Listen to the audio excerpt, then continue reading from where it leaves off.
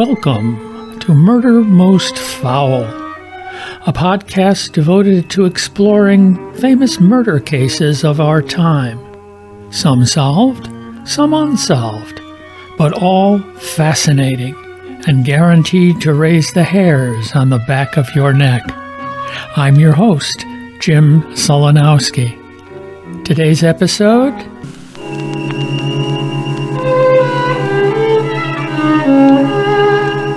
Inside the Warren Commission.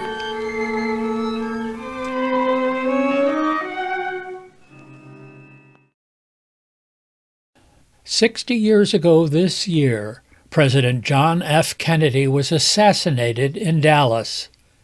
Not quite 2 weeks after the tragedy, the Warren Commission, established by President Johnson, was launched to investigate the incident and report its findings to the American people. The committee stated in publishing its findings that, quote, "The assassination of John Fitzgerald Kennedy was a cruel and shocking act. This report endeavors to appraise this tragedy by the light of reason, to present to the American people an objective report of the facts." Unquote. Simply put, did they succeed? Join me today as we attempt to answer that question by going inside the Warren Commission with William VanDerKloot, writer and director of the film by the same title, available this month on your local PBS station. Welcome, William. Good morning. So let us start with a little bio background. My guests always like to know a little bit about you. I know because I've done my research that you're a filmmaker, and I'm not sure if that's all you're doing. But tell me a little bit about your company, what maybe some of the things you've done before, and sort of what brought you to this project.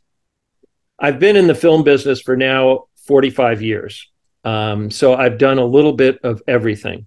I've produced feature films. I've directed hundreds or if not thousands of commercials. I have produced documentaries.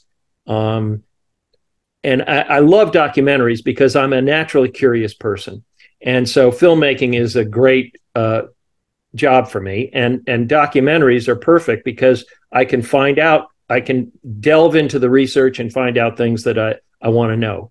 And I, in fact, created a whole series of educational videos for younger people about how things work, from a submarine to, a newspaper to a national park, all behind the scenes. I love knowing what's behind the closed door. And so that's why I love documentaries. But I built a studio in Atlanta called Magic Lantern, which I sold a number of years ago. And now I'm concentrating totally on documentary films. And the way I got involved in this film is that I attended a talk at the University of Georgia Library, which has the collection of Senator Richard Russell. And when he was a very powerful senator during the early part of the 20th century. And when his papers were moved from Washington, before they were moved, the National Archives went through them to take out anything related to the Warren Commission, because he was one of the 7 members of the Warren Commission. However, his filing system befuddled them, and many of the things that they planned to remove actually made it down there to the University of Georgia Library. And so in this presentation, Charles Campbell gave an overview of the materials at the library related to the Warren Commission and other things. And I was just fascinated by it. And I thought, wow, with all this firsthand information, this is great fertile ground for a documentary. Well, and again, I want to point out to my listeners, first of all, this year is the 60th anniversary of the assassination of John F. Kennedy. I don't want to be flip, but how time flies. As I was mentioning to Bill before we started recording, I was 12 years old when JFK was assassinated, but it's still burned into my brain. And this, the documentary, though it does go into a bit of the evidence or the facts, if you will, which are all disputed, but the facts that came out right after and have been coming out for 60 years. But the focus of the documentary and our discussion today is the actual Warren Commission, which I have a list here with little bullet points of things I never knew. I never knew these, even the details about the case or details of how the Warren Commission was formed and operated. So we could approach this if we wanted to, not worrying about magic bullets and the men on the knoll, the grassy knoll and all that, by simply saying, if we want to steal from the clue game, it was Oswald in the book depository with a Carcano rifle. Yep. Over. Yep. So that, I mean, you can still approach this, watch this with that. You don't have to sit there and have even opinions.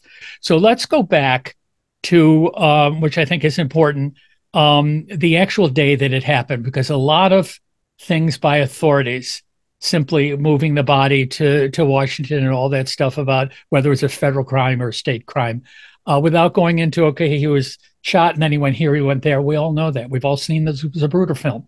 But tell us about the steps that some people would maybe think were just, but they really impact the Warren Commission and our knowledge of the assassination.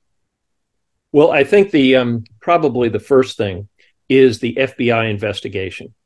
Immediately after the body was taken, I mean, there's loads of things going on with the body. You know, they almost came to fisticuffs between the Texas authorities and the federal authorities because at the time there was no federal law against killing the president. So if Oswald went to trial, it would have been as a Texas murder. But anyway, the body's back in Washington, and the FBI is launching the largest investigation that they had ever done up to that point. And it's really the largest other than 9/11. It was an immense, I mean, they had hundreds of agents everywhere, all over the country, interviewing everybody to prepare a report for the president. And Johnson, is thrust into the presidency. And what he wants to do is make sure that he is reelected to the presidency the next year.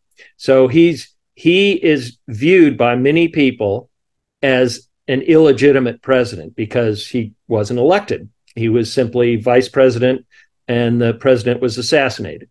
So what he wants to do, he keeps the cabinet the same, but he wants to get the whole assassination behind him so he can actually start his own legislative slate of things to do. So a number of people have said to him, you need to form a commission. And he's thinking, no, I don't. The FBI report is fine. But finally, people get to him, including Senator Russell, and say, a lot of people are not going to believe the FBI's report. You need to have a bipartisan group of unimpeachable people who will look at the facts and come to their own conclusion. And so within 2 weeks after the assassination, he changes his mind and he decides, okay, that we're going to have a commission with these 7 people. It's going to be run by Chief Justice Warren, who is a hero to the liberals especially because of the civil rights opinions of his court, especially Brown versus Board of Education, which really changed everything in the country. It was a momentous decision. And then he put his best friend, Senator Russell, who was probably the most powerful senator in the Senate at that time, and also one of Johnson's best friends. They had lunch privately together every week. They shared Sunday dinners with each other. And Russell was considered one of the foremost conservatives in the country. So Johnson figured, well, I can get Warren on one side and Russell on the other. And if they both submit a report, why, it'll add credibility to the whole venture.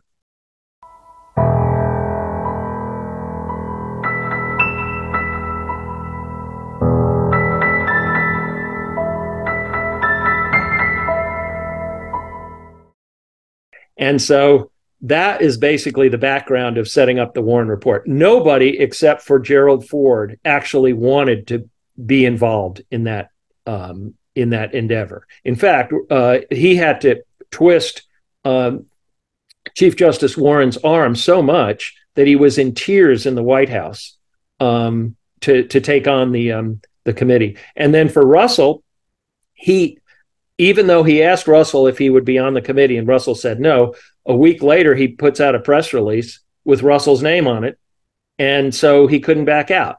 So Johnson was a master at twisting arms and getting what he wanted, and he did. You are the writer and producer, a writer and director of this. I'm sure somewhere in there you were given the name producer too, but this is your documentary. If you say tone, and you edit it too, I believe. Yes. So, and again, I will say this now and say it later too. Documentaries can be very dry. This one is not. It has some great video footage. I mean, the roll at the end of all the people you had to thank. Oh my God, my eyes were crossing. But it's the regular all the standard stuff. But you had stills and some of the, I guess is the proper term, animation or graphic movement or whatever was so sharp.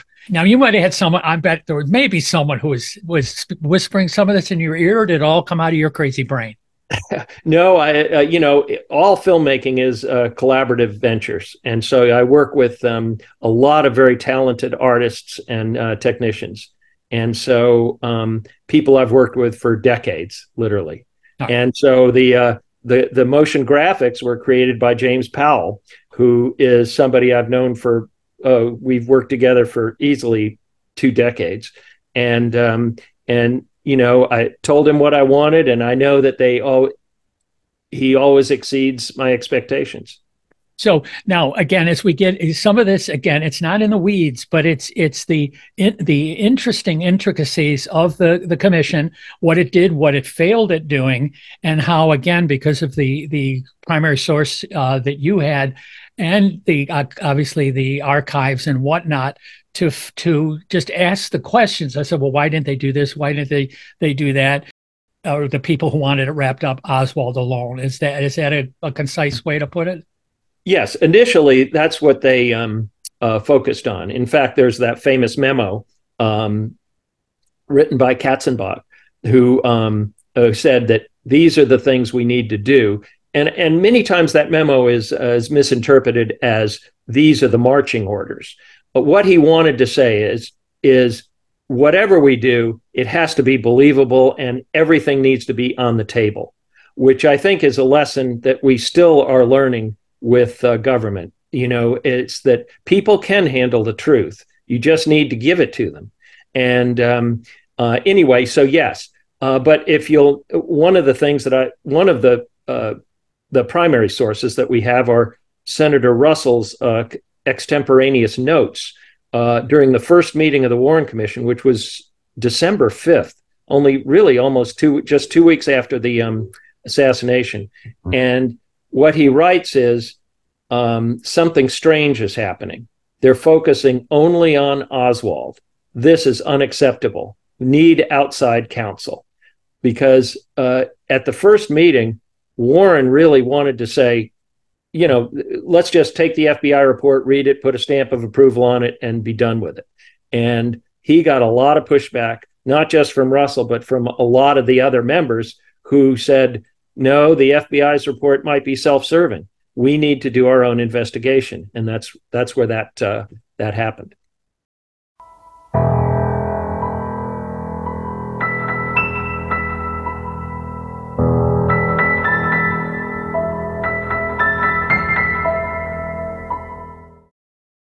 What I know about the Warren Commission is that Earl Warren was the head of it. I never got into when they're all showed up there, and Gerald Ford.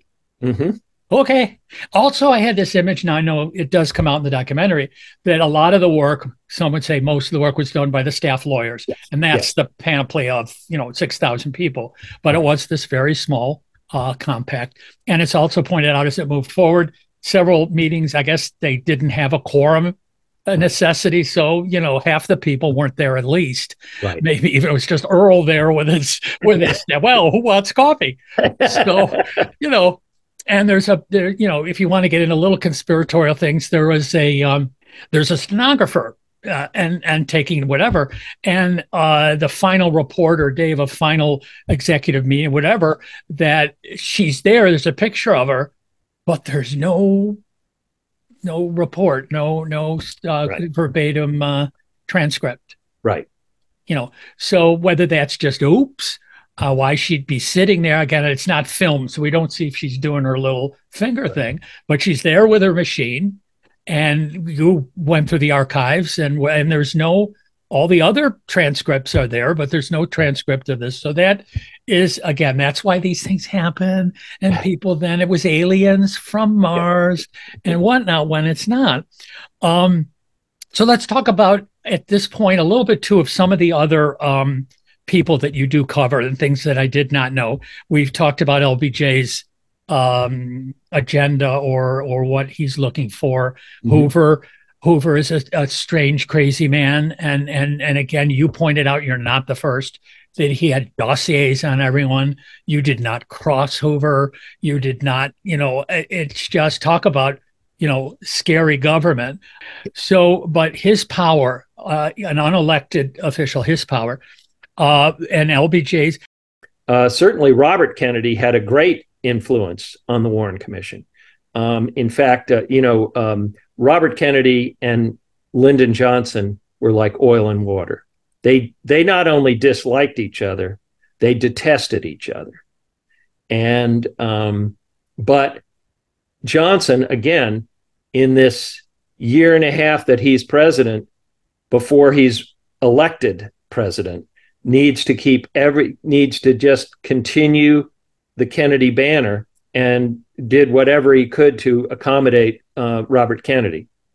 And so Robert Kennedy suggested two of the people who were on the Warren Commission, John McCloy and Allen Dulles, and which is really surprising because Allen Dulles was head of the CIA during the disastrous Bay of Pigs invasion, and was subsequently fired by President Kennedy.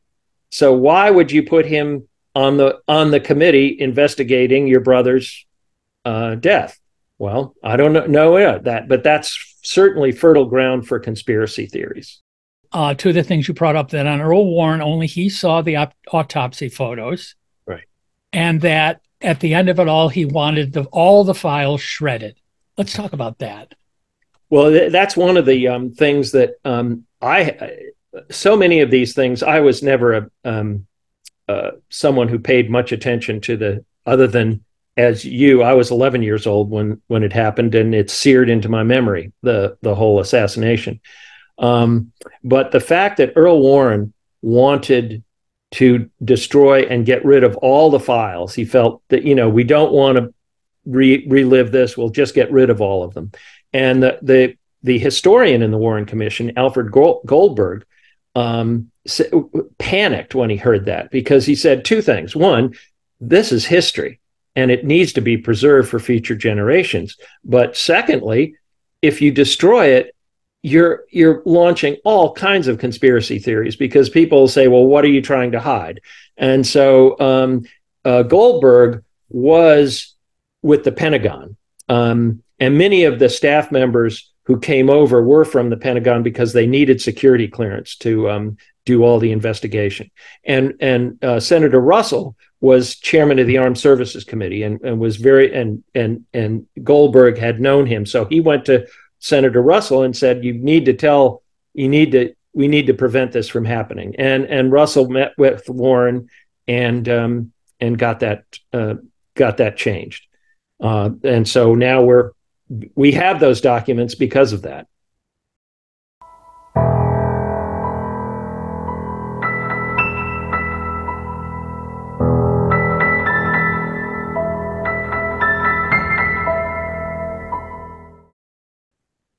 Now, tell us about, there it does come up in the documentary. Again, people would have at the time maybe know what was going on, but that people were called before to testify, various people, and the FBI had their people testifying, but the CIA was very reluctant, and I guess they sort of did yes no answers, but did not offer what they knew, and they're saying, well, I didn't lie, I just didn't tell them, they didn't ask the question. Now, that's true, right? I mean, that is true. As Richard Helms has said later, if they asked us a question, we answered it, but we didn't volunteer a damn thing. And the whole assassination program that the CIA was operating to get rid of Fidel Castro was only known to a handful of people in the administration. And Johnson never learned about it. He was kept out of the loop because he was not really part of the Kennedy administration, in that he was there simply to get votes for the South, from the South. And he only learned about the assassination program in 1967 when he read a newspaper article that quoted a CIA director alluding to something like that. And he said, wait a minute, what is that? So it was only known to a few people, but you'd think that they would talk about something like that, at least tell the Warren Commission, because that could features very prominently in an investigation. I mean, we were in a Cold War. The Cuban Missile Crisis happened literally a year before all of this happened. And we were on the brink of nuclear war because of the missiles in Cuba. So, my gosh, wouldn't that be a bit of evidence that they'd need to know? And the CIA kept it under wraps. Now, another thing that came out that, again, it's not, no offense, I don't think you discovered it, but you certainly brought it to us in the documentary, was shocking, things that they weren't told. And it's almost one for one. What they weren't told becomes the conspiracy. Exactly. So if you're not told about told about Castro being, so all the people come out and go, look, it was Castro because they wanted to kill Kennedy before Kennedy killed Castro. Oh, there's one. And then anything else about this, that, and whatever. So what if they tried to do, and even if they had good intentions, they actually made it worse? One example, tell us about the letter, the threatening letter by Lee Harvey Oswald. And correct me if I'm wrong, they were not aware of it at the time, the Warren Commission. Correct. They were not aware of it at the time. What happened is, since Oswald was a defector to the Soviet Union, and he came back with his wife, who was a Soviet citizen, the FBI kept track of him, and they would periodically send agents over to his house. And what happened is, one day an agent went over to his house, and he wasn't there, but his wife was there, and she mentioned it to him that, the FBI agent came by to check in, and he became furious, and he went down to the FBI office and asked for the agent name. Well, the agent was out, so he left a threatening note to the agent, and gave it to the secretary at the FBI office. And basically what it said is that, if you hassle my wife again, I'm going to blow up this whole damn building.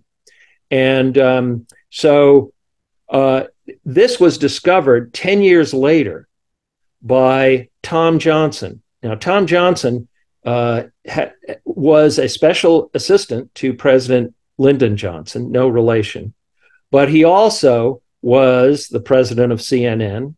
He was also the publisher of the Dallas Times-Herald. And in this case, he was at a dinner one night, and he asked a senior member of the FBI, he said, well, is there anything about the assassination that hasn't been covered? And the guy said, yeah. He said, this, a few weeks before the assassination, this guy, Oswald, comes by. Now, remember, a few weeks before the assassination, no one knows who Lee Harvey Oswald is, other than he's a defector and he came back to Dallas to live. So Tom Johnson finds out about this and says, I can't believe this. So he said, I need to make sure this is true. So he immediately sets up a meeting with the director of the FBI in Washington and goes there and says, here's what I found. Now, you tell me if it's not true, I won't publish it. But if it is true, we're going to go with it. And a few weeks later, they said, go ahead and go with it. We're sorry. We're so sad, but it is true. But what happened is as soon, back up again. Okay, he leaves this letter for the secretary, threatening letter. The agent comes back, finds the letter, puts it in his desk drawer. I mean, who's Oswald? Nobody knows who he is. Suddenly, the assassination happens. They arrest Lee Harvey Oswald, and he pulls out the letter out of his desk and says, oh my gosh, what do I do with it? He goes to his supervisor, Gordon Shanklin, and says, what do I do with it? Shanklin calls Washington. FBI says, get rid of it. They flush it down a toilet. And all that was uncovered by Tom Johnson. And the FBI confirmed all of that later, 10 years later. So, I mean, had the FBI and the Secret Service known that Oswald was making threats, there is no way that they would allow him to be, they would have been watching him. And the assassination certainly wouldn't have happened that day.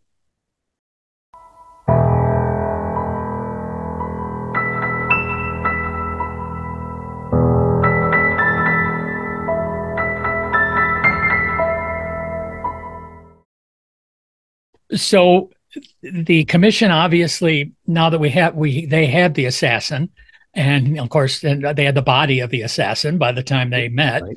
And so they had him and could do discussions. How much did they delve into Ruby?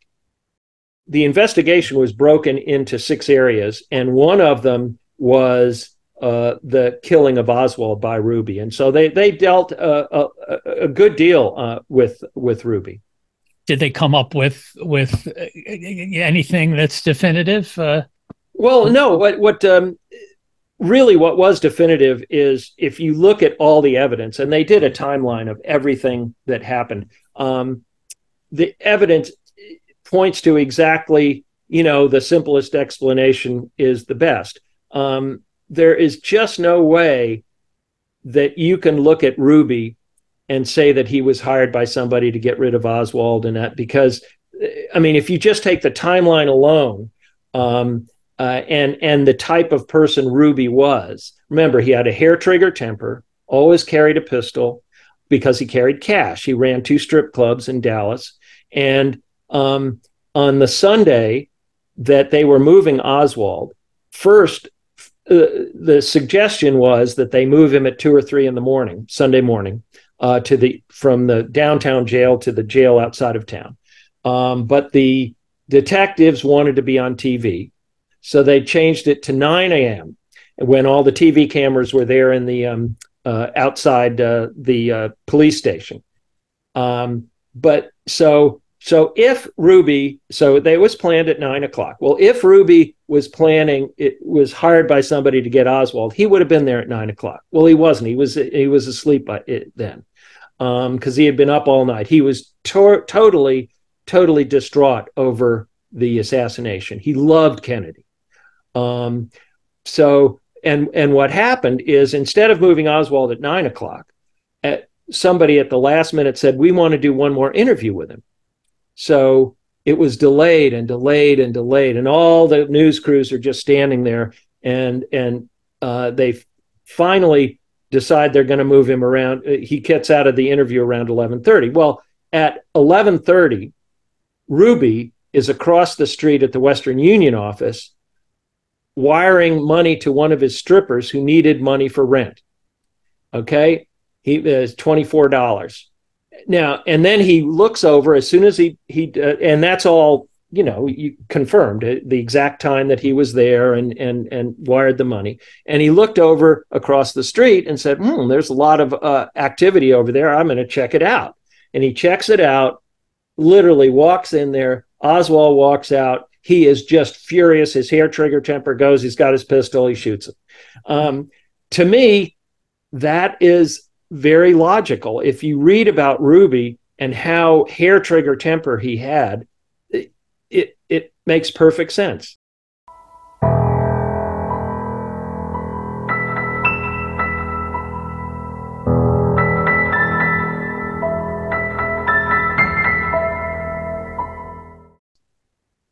I mean, I approach this whole thing as a skeptic.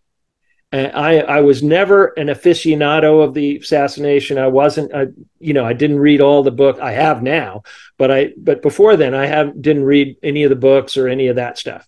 And so I'm totally skeptical of all of this. But and I assumed the Warren Commission was all wrong, and until I read it, but I hadn't read it. And most people who think it's wrong haven't read it. And so if new information comes out, I'm still a skeptic, and I'll change my opinion. But as far as hard evidence, if you look at hard evidence, there's no way that Ruby could have been hired by somebody to get rid of Oswald. It just doesn't make sense.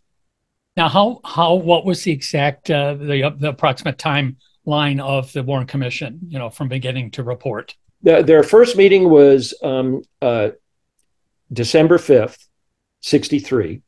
And the report was issued on September 24th, 1964. So it was, a 9-month or 10-month process. And out before the election. Oh, yes. That was absolutely hanging over everyone's head, especially the young staff who said they worked literally round the clock, because Johnson said it has to be out before the election. It needs to be over. It needs to be in the rearview mirror by the election. And as you show with, again, great graphics of various tabloids and regular newspapers at the time, it did the opposite. As soon as people looked at them, it's always third down. Well, I read it and this is what's in there. And so they're all going, what about the magic bullet? And what about the people on the grassy knoll? And what about the mobsters and Frank Sinatra and God knows who else? So it did the opposite. Now, we can all say, well, like I said, read the report. There it is. These 5-6 guys came together, no women, came together and said X, Y, Z, and it's all fine. But it wasn't fine, right? I mean, there was some dissent. There was very much a dissent for a number of reasons. At the last meeting, executive committee meeting, Senator Russell filed a dissent. And it wasn't just a quibble. He literally wanted to write a minority report. And there were two reasons why. One is that they said the staff was convinced there was no conspiracy and flat out said that. But Russell said, you really can't say that because we haven't looked at Soviet archives or Cuban archives, if indeed they were involved in that. So we can't rule out a conspiracy, and we need to say that. And they did make that change. His other problem with it was the single bullet. He didn't believe, he was good friends with Connally, and Connally said, this is what happened. The president was shot, then I was shot, then the president was shot again. So those are the three shots. Connally had his own bullet. And Russell believed Connally and Connally's wife, who said that, it wasn't the same bullet, it was a separate bullet. And so that then the report is changed, which kind of dilutes the report itself and makes it a little unclear. And many people, myself included, think that Connally was wrong. I mean, the single bullet, if you look at all the evidence, the single bullet makes perfect sense.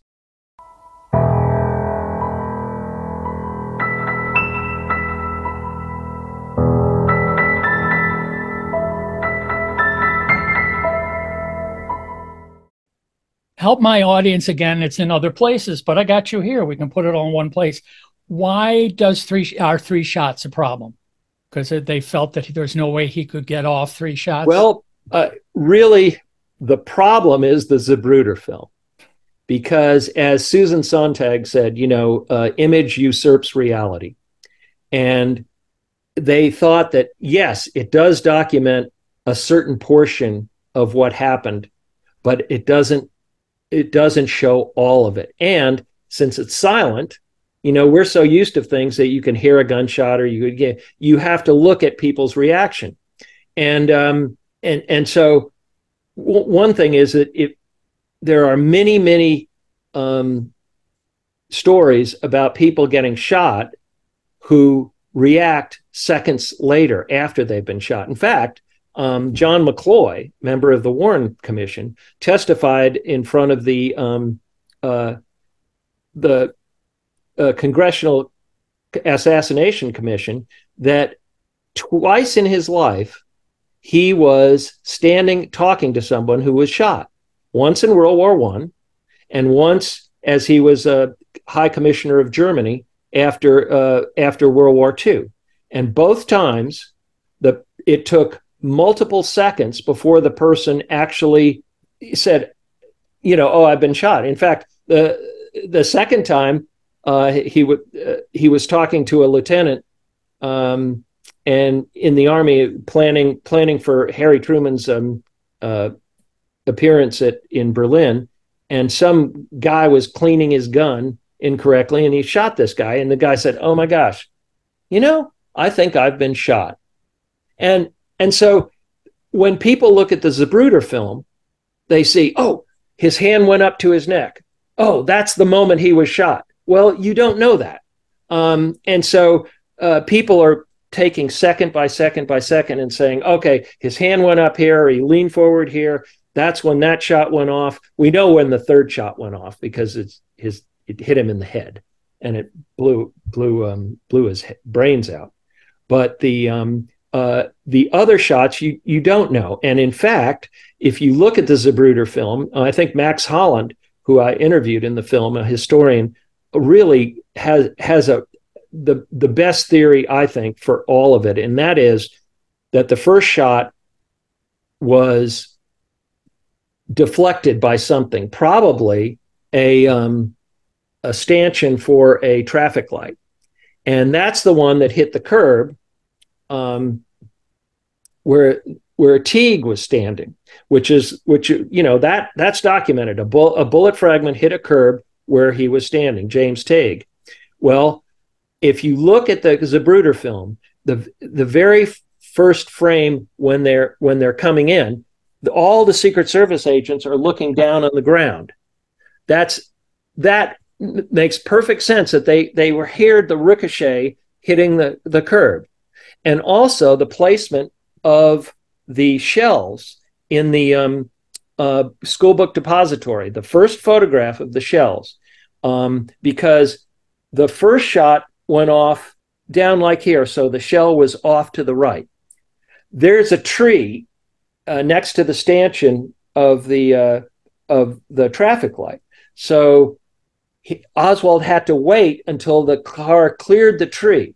Then the next two shots, the shells are right there, just exactly where you would be, and then the single shot going through is I know that's probably the most debated thing, element in this whole thing, and it does sound crazy, but if you take it apart and look at it, and also 10 years ago they did extremely accurate tests to show that you could shoot a bullet through soft tissue, and that the bullet doesn't have to hit a bone in order to break it. The shockwave of the bullet breaks the bone. And so, and Connally was not sitting in a seat the same height as the president. He was in a jump seat, much, much lower. He was almost crouched down.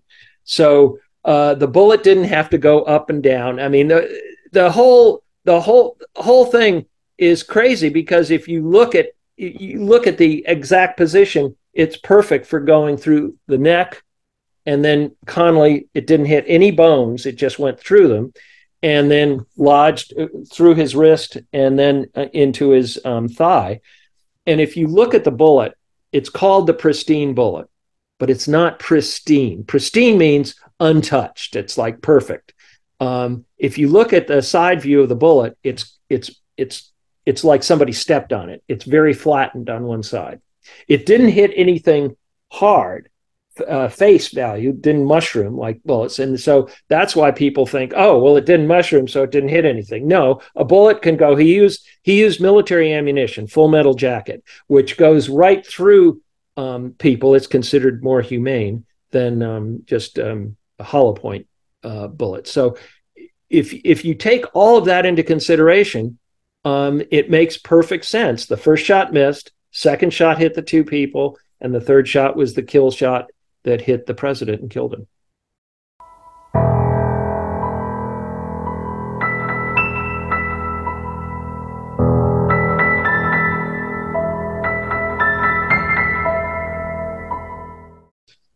Did you, in putting this together, did you have anyone who actually went up? Someone went up and just focused the rifle on? Was that anyone from the commission or everyone from the commission? Did they take a field trip to the book depository? Did they? Oh, yes, they did. Yes, they did, and they all of them went to Dallas on two different occasions, and they did sit in the sixth floor window. They did use that rifle and focus down. And one of the things, if you've never been to Dealey Plaza, it's really small. It looks so much bigger on TV. And with a 4-power scope, I mean, you can get a head and shoulder shot. I mean, you see a head and shoulder shot of a limousine going 11 miles an hour. And also it's going almost directly away from the window. So it's not, you don't have to pan the rifle. It's literally a lineup shot. And the other thing is that they said Oswald was a terrible shot. No, Oswald wasn't a terrible shot. He was, the Marine Corps has 3 different designations. They have marksman, sharpshooter, and expert. He was a sharpshooter, not a marksman. His second, he took 2 rifle tests. His first rifle test, he was a sharpshooter.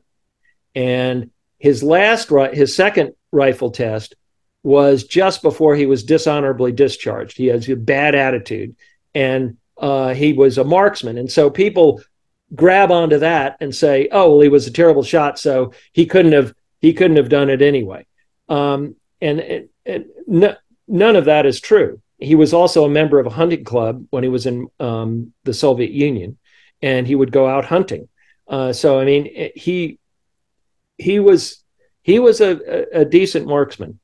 Well, I'm assuming, or my memory is that it wasn't semi-automatic, right? You had to. No, it was a bolt action. Yeah. So you had to do the bolt all 3 times. Yep. Right. Well, not 3 times, twice.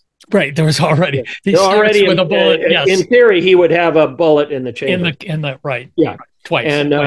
And if you look at the time that the car was at a certain place, and between the shots, people take the amount of time just from the Zapruder film, but the Zapruder film doesn't show the whole assassination, and it has 6.8 seconds or something like that. And so people say, "Oh, he couldn't have fired 3 shots in that time," although experts have done that. But if you take it from where the first shot happened, where so many people have said it does, then it becomes 11.8 seconds, which is plenty of time to do that, to get off the 3 shots. Now, fast forward, we should mention, of course, because the Warren Commission not only didn't accomplish what it set out to do to close it off from the press years after, but then there was also the House Select Committee on Assassinations, which I'm not sure if you cover a little bit in the doc, but it's there. So let's talk about that. Comes later. What was the who was behind that, making that, like, we got to do this? I think it also had Martin Luther King, maybe. Yeah, it was called the House Select Committee on Assassinations, and they wanted to relook at the assassination of President Kennedy as well as the assassination of Dr. Martin Luther King Jr. And they went through that, and that's where a number of they basically confirmed everything in the Warren Commission, and they left open two things that have since turned out to be nothing. And one is there was a police radio that was the microphone was left on, and they thought the police they thought they heard 4 shots in there. So they had a whole group from MIT audio forensic people looking at it, and then it finally turned out that that police motorcycle wasn't even in Dealey Plaza. It was somewhere else. So they heard car horns or something like that. And the other thing is that a number of people on the House committee did believe the mafia had something to do with it, and there was still no evidence. I mean, like all conspiracy, there's a kernel of truth, but there's no connection. There's no line connecting the two. Yes, this person's a bad person, or this person didn't like Kennedy, but it's hard to get from there to there. And so as we're sort of wrapping up here, which, first of all, again, ladies and gentlemen, you got to see the documentary. Well, you'll tell me a little bit about how it's being distributed in a moment. But however it comes, eventually, I'm sure it will stream, or you can buy a DVD of it, or a YouTube. Certainly watch it. If you never see another film, then you won't see this one. But you should. So I want you to go out and see that. But what is your feeling now about? Well, first of all, I think you said a little bit a while ago that you do believe in the Oswald only. You don't see at this point any evidence that's been proven to you, either what you knew before, what through your research for this film, that Mafia or Castro or LBJ or Hoover, anything like that. That it's fairly straightforward. A guy who was pissed off at Kennedy and angry about the government and everything else. Still it's going quite a way to get your gun and find out where he's going to be. But hey, people do that, and he did that. And that's where you stand now, correct? That's correct. And again, I approach this as a skeptic, and I'm always skeptical. And so if new hard evidence comes out, I could easily change my opinion.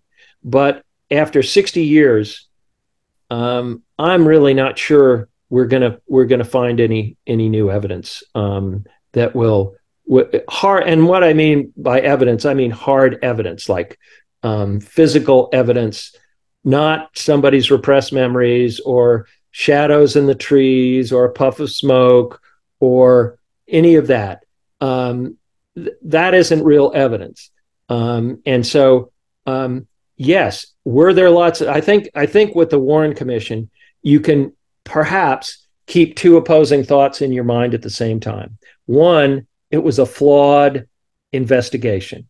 Human beings are flawed creatures. I don't know about any human endeavor that's flawless. At the same time, they got the big things right. Oswald acted alone, and he shot 3 times from the 6th floor of the Texas School Book Depository. This coming out, or not certainly just by you, but anybody, about how the commission came together and what marching orders it was given, does make us suspicious of government. Mm-hmm. Yes. And there, I think it is in the documentary that, now again, we're on the cusp, or it started already, the Vietnam War. So we went right from this, where everyone liked conspiracies and say, oh, look, the Warren Commission was out there to fool us. Then we get Vietnam. So trust, belief in government. Yes. Really, if you look at the data, trust in government started to decline immediately after the Warren report came out. And it's continued from there. And if you look at the Warren Commission is almost at the intersection of so many cultural forces that were happening during that time. You have the Cold War between the U.S. and the Soviet Russia. You have the increasing battles in Vietnam. The Gulf of Tonkin incident happened just before the Warren Report was released. You also have the building of the civil rights movement. You have the March on Washington happened only months before the assassination. And so you have all these forces which resonated throughout the 60s and probably reverberate today. And it's all centered around that whole trust of, do we trust our elected officials or the institutions that make up the government?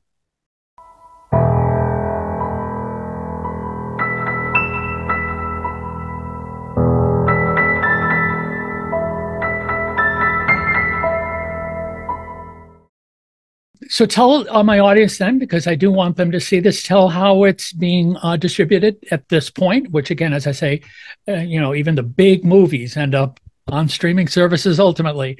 But where is it being sent around right now?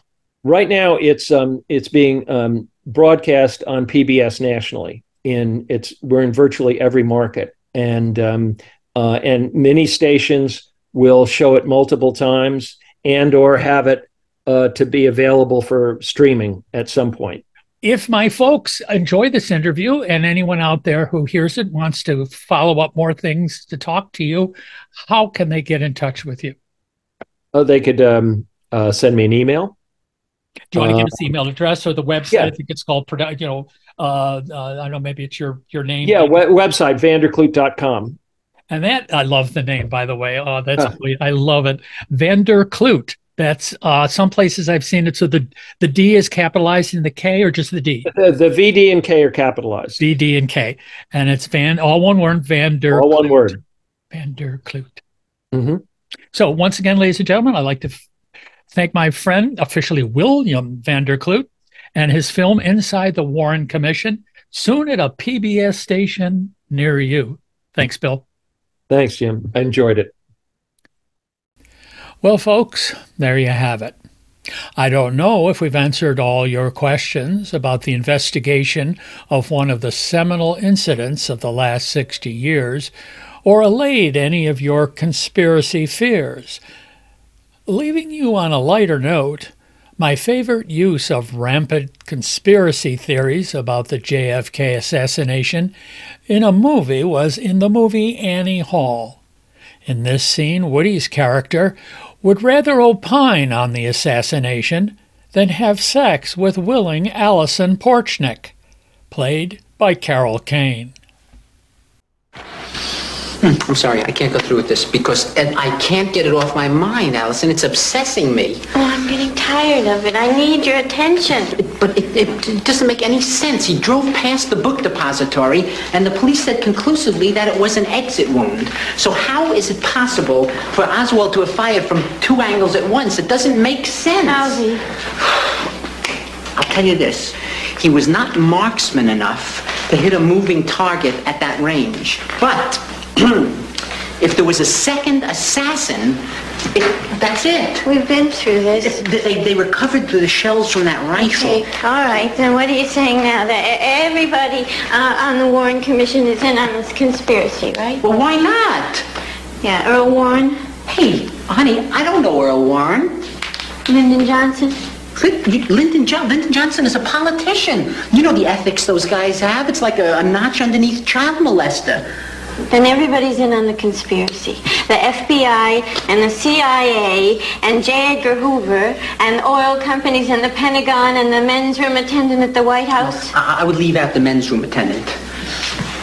You're using this conspiracy theory as an excuse to avoid sex with me. Oh, my God. She's right. Why did I turn off Allison Porchnick? She was beautiful, she was willing, she was real intelligent. Is it the old Groucho Marx joke that I just don't want to belong to any club that would have someone like me for a member? So I'd like to thank you folks for kindly tuning in for another episode of Murder Most Foul. If you liked what you heard, I hope you'll tell your friends. Information about the podcast and an email link that can get a message to me can be found at the podcast's website, the address being www.murdermostfoul, all one word, no caps, no spaces.com. So, until we meet again, stay safe, and for God's sakes, don't murder anyone.